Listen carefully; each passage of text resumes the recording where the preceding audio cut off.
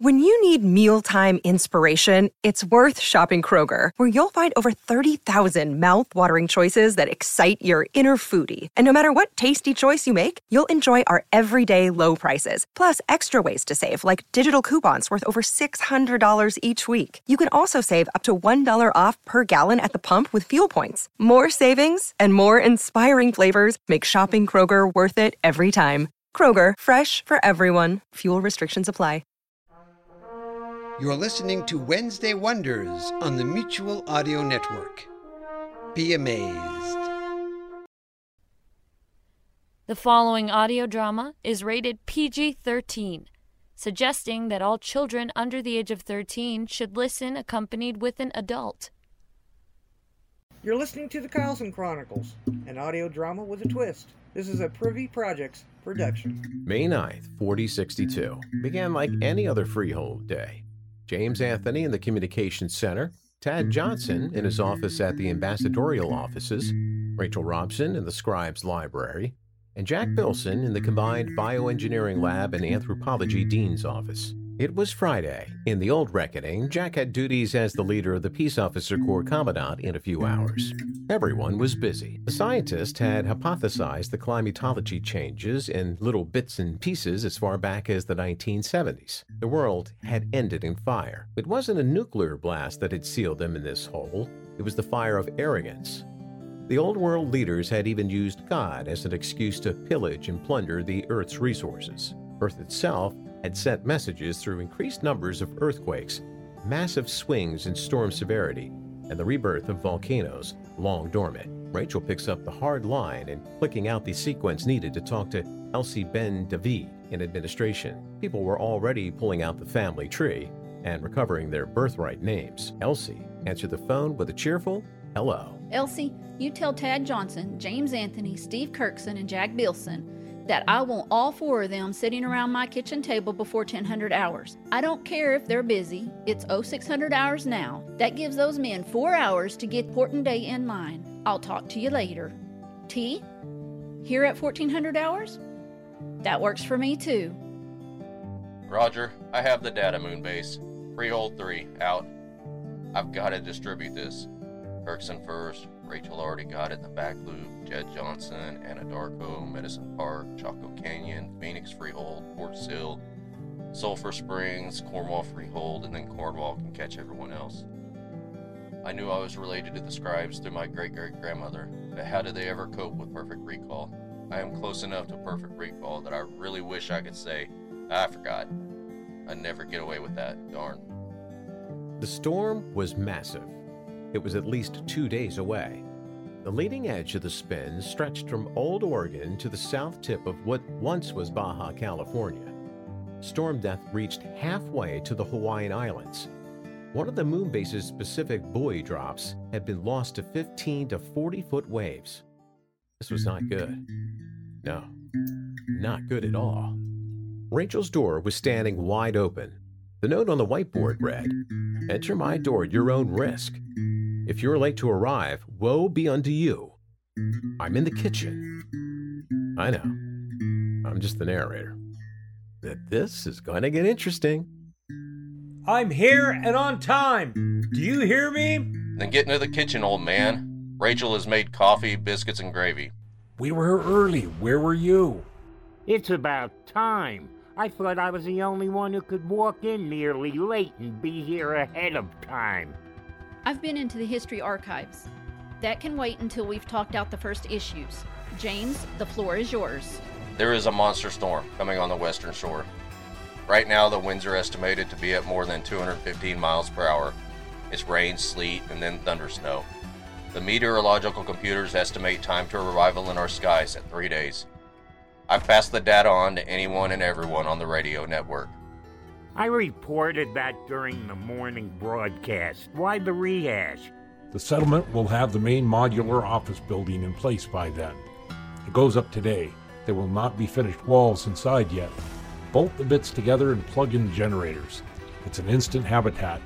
There's room for everyone inside, or I could send troops to haul them all back until this blows over. If I were them, I'd stay put no matter how many troops you send, Jack. They've never been out in a big storm before. James, did you talk to Kelly or Cassie? Both, but they refer me to O'Brien. He's the mayor for now. So all the children and their charges will be safe? I don't believe this. Are we sure that they'll be safe? Would they even come back? Tad, storms are not predictable. The weather has been supercharged for the last 2,000 years. If James' analysis is on the mark, yes, they will be safe. I called this meeting because of a cryptic remark was made by the Forester leader Kessa during that fireside chat, Indians First Survey. She indicated they were left outside to guard the Guardians. The records say she is correct. It gets even more cryptic in our records. That sealed vault on level 9 has been sealed, well, forever. It has its own power. The records say it's an antimatter generator. What kind of lab needs an antimatter generator? I just don't understand why we are left out of the loop. The engineering school's archives say the same. They also say leave it alone until the scribe tells us to shut it down. There are over 900 pages in the shutdown procedure. The no tunnel area around level 9 goes the entire mountain circumference. There's only the one entrance to the vault and nothing else on that level. It lies on the central staff of the freehold.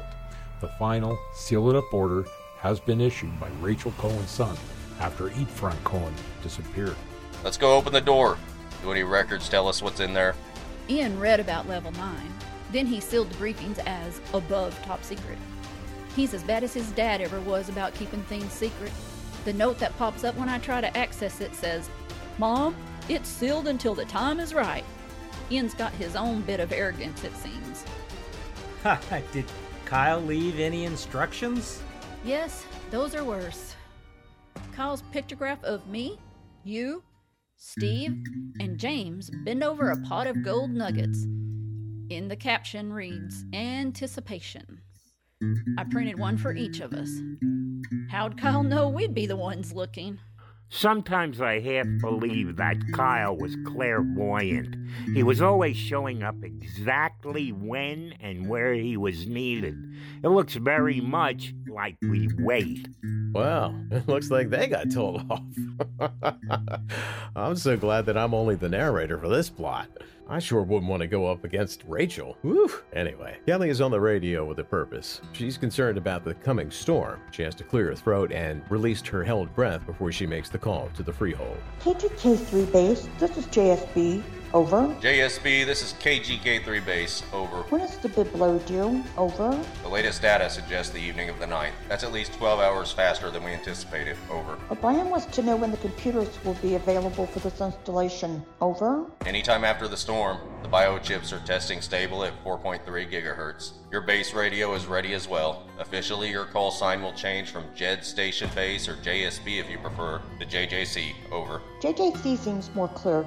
Could you have Rachel recorded as preferred? O'Brien is here and informs me we are ready for the blow. All 6,700 of us are under cover. We grew by 200 foresters. There are some transfers here from a forester settlement called Roman Nose. Some of those speak better English than I do. Over.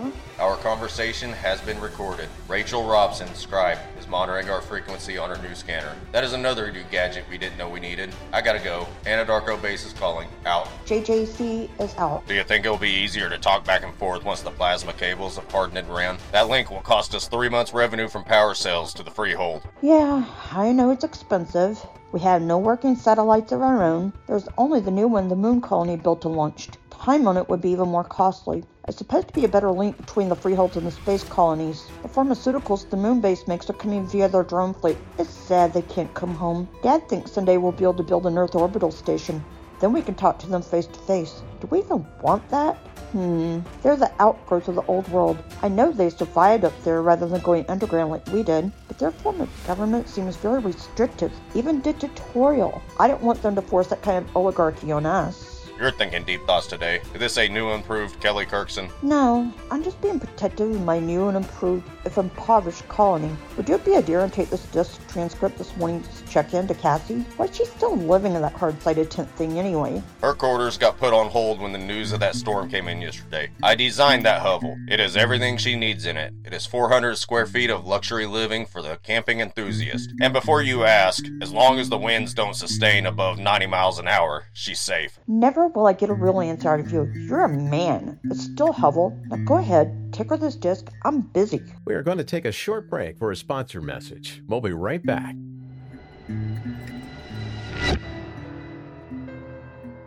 Imagine the world around you is nothing but an illusion.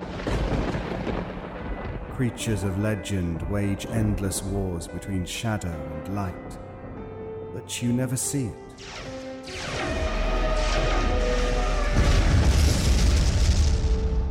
Even now, dark forces threaten reality as we know it, but most people never know they exist. This is the world I walk in. I am called Byron, and these are my chronicles. The Byron Chronicles, available at ericbusbypresents.com, iTunes, Stitcher, and everywhere else podcasts are available.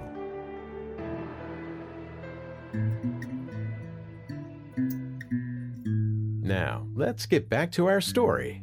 It was early evening at the Jed Johnson Settlement Combined Mess Facility. About 800 people were present. James O'Brien, Kelly, Cassie, and Don were at the designated table.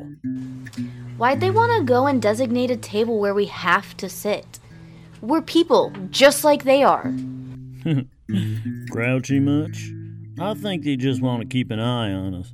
We're supposed to know what we're doing, didn't you know that? I wonder, has anyone talked to Ian? He's at the scribe cabin. He looks like a stick figure standing in the wind up on his tower. I'm going over there with Dawn to talk to him and Lars. You're welcome to come too. O'Brien and I need to meet the council. The Forrester component needs to be representative. We've got to coordinate with them so it happens. Why is politics part of everything we do? Oh well, we'll compare notes later. With that, they left. Everybody scattered to their own tasks. Cassie and Don started the quarter-mile walk to the scribe's cabin. It was funny that the Forrester's plaque identified it as Robson's cabin when he had never really lived there. Food for thought, I guess. Ian was indeed standing on the top of his tower. The cabin was more his home than the freehold. The freehold elders had made a promise that his official office would be in the scribe's quarters at the freehold. It was an easy enough request to honor. They knew it was unlikely he'd spend a great deal of time anywhere but on the road for the foreseeable future. The cabin felt more like a home. He saw his sister and Don Wilson making their way across from the settlement headquarters building. He sighed and decided he'd go down before they got here. He thought the Keita and Lars had a skin of that wine the Forresters made. He was just young enough to relish his distance from his mother and taking a sip or two when he wanted. He had learned the hard way that it was much more fun to watch everyone else getting drunk than it was to get drunk himself. He definitely didn't like nursing a hangover, as it was called. Don was knocking on the door with his walking stick when he got to the ground floor. You don't have to beat the door down, Don. Open it for goodness sake. Let us in, out of this wind. It's open. Pull the lanyard. We didn't want to invade your peaceful abode if you didn't want to let us in. Now that you're back from misadventure, do let us in. Oh, for goodness sake, open the damn door! It's warm in here. I'm used to the freehold's constant 68 degrees. That outside is too cold to be cool for me. Weren't you cold up on the tower, Ian? Not really. I don't even need a heavy coat yet. What planet are you living on? It's 35 degrees out there. It's 0940 in the morning. Well, this one, of course. He's just young and dumb. That age is always thinking they are invincible. That windbreaker isn't appropriate at this temperature, Ian. Your mother made me promise in life's blood that I would make sure you took care of yourself. Okay, I get the picture. So, sis, what's the weather outlook? It will be cold, wet, and then thunder, snow with sleet, and hail first. If you were smart, you'd make sure the fuel supply was full for that Stirling engine you got turning your generator. Cassie, it runs on cold. It would turn the cranks the wrong way if we used hot. This is wonderful weather for our power system. That pipe for the hot water runs deep in the earth, too. It could snow a ton and we'd never know the difference in here. Sure you'd know. If you haven't done it yet, the drain plug on the dry ice chamber has to be pulled to use regular ice. Ian, didn't you do that? I'm just simply no good with machines. It's already done. Have a little faith. So, how long are you staying? We'll be here until the half-track is no longer buried in snow. Is there any prediction on that front? If you'd read your tablet's messages, you wouldn't have had to ask that. Hey, Don, how'd you get that packet switching network up so fast? That long antenna hung from the northeast corner of the tower is the relay. Anthony's got the radio running pole select rather than packet switching. Well, that means all I had to do was change the duplex to the downline devices.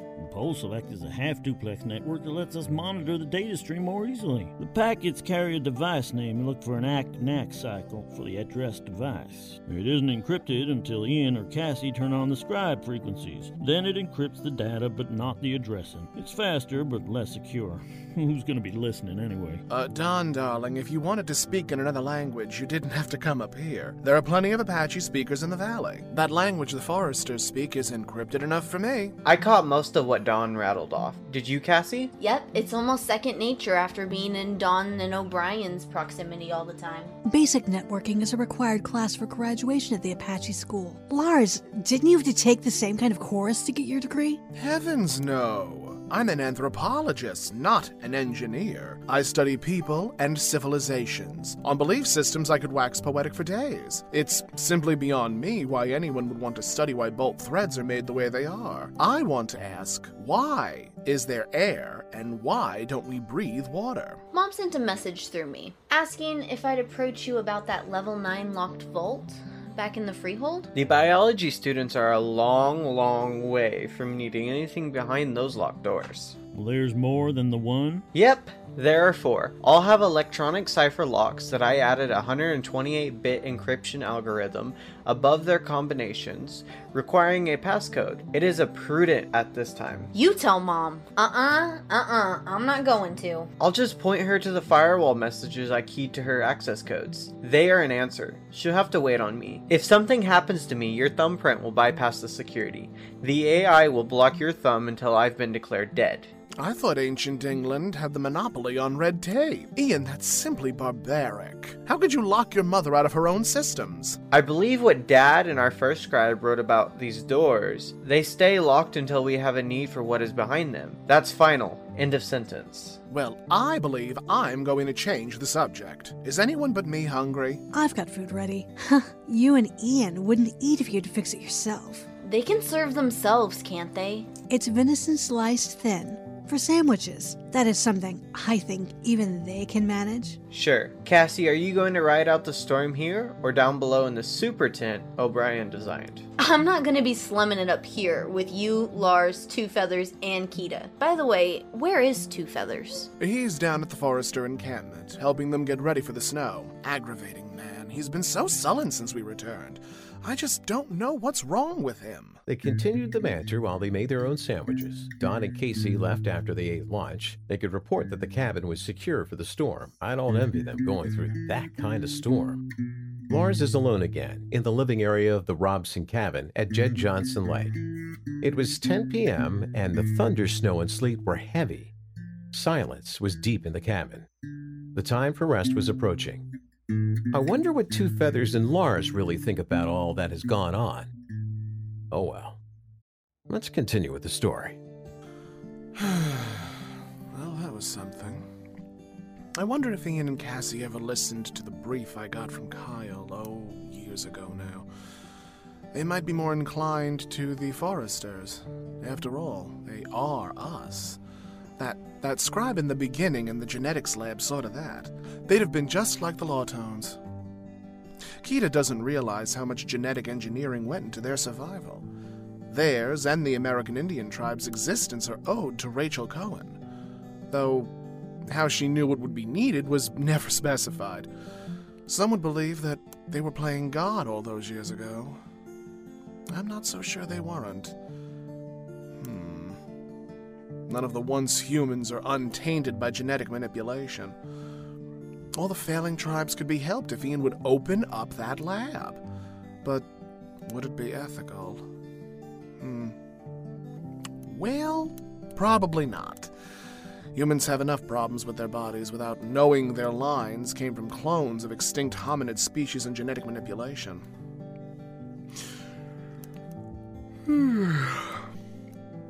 I better get to bed early today. That storm is likely to disturb my beauty rest. Why, oh why, did I ever let Kyle Robeson talk me into all this gallivanting around with his son? The duration of the storm was short, as winter storms were judged in 4062. 23 inches of snow fell in just 7 hours. Then more light rain, giving an ice coating and iridescent glow the freeholders found beautiful. That would have been a sight to see. Yet, the cold wasn't the only danger. It's a funny thing how bad weather makes people want to hold up and hide in their homes. It's May 10th, 4062, and those adapted to the conditions have a distinct advantage over the freeholders. They are prepared for the cold. Surviving the cold was bred into their bodies and minds. To the cat-eyed Comanche and nearly antifreeze-blooded Lawtones, felt like minus 36 degrees was a balmy midwinter day. They could bundle for the wind chills. In their experience, it was the best time to overwhelm the unwary. Not me. I wouldn't have made it in those conditions. Makes me cold just thinking about it. Anyway, enough of that. Let's see what goes on next, shall we? JJC, this is QP over. QP, this is JJC. Go ahead. Be advised, there are a band of 90 Comanche and 60 Lawtones moving up the valley towards your location. Over.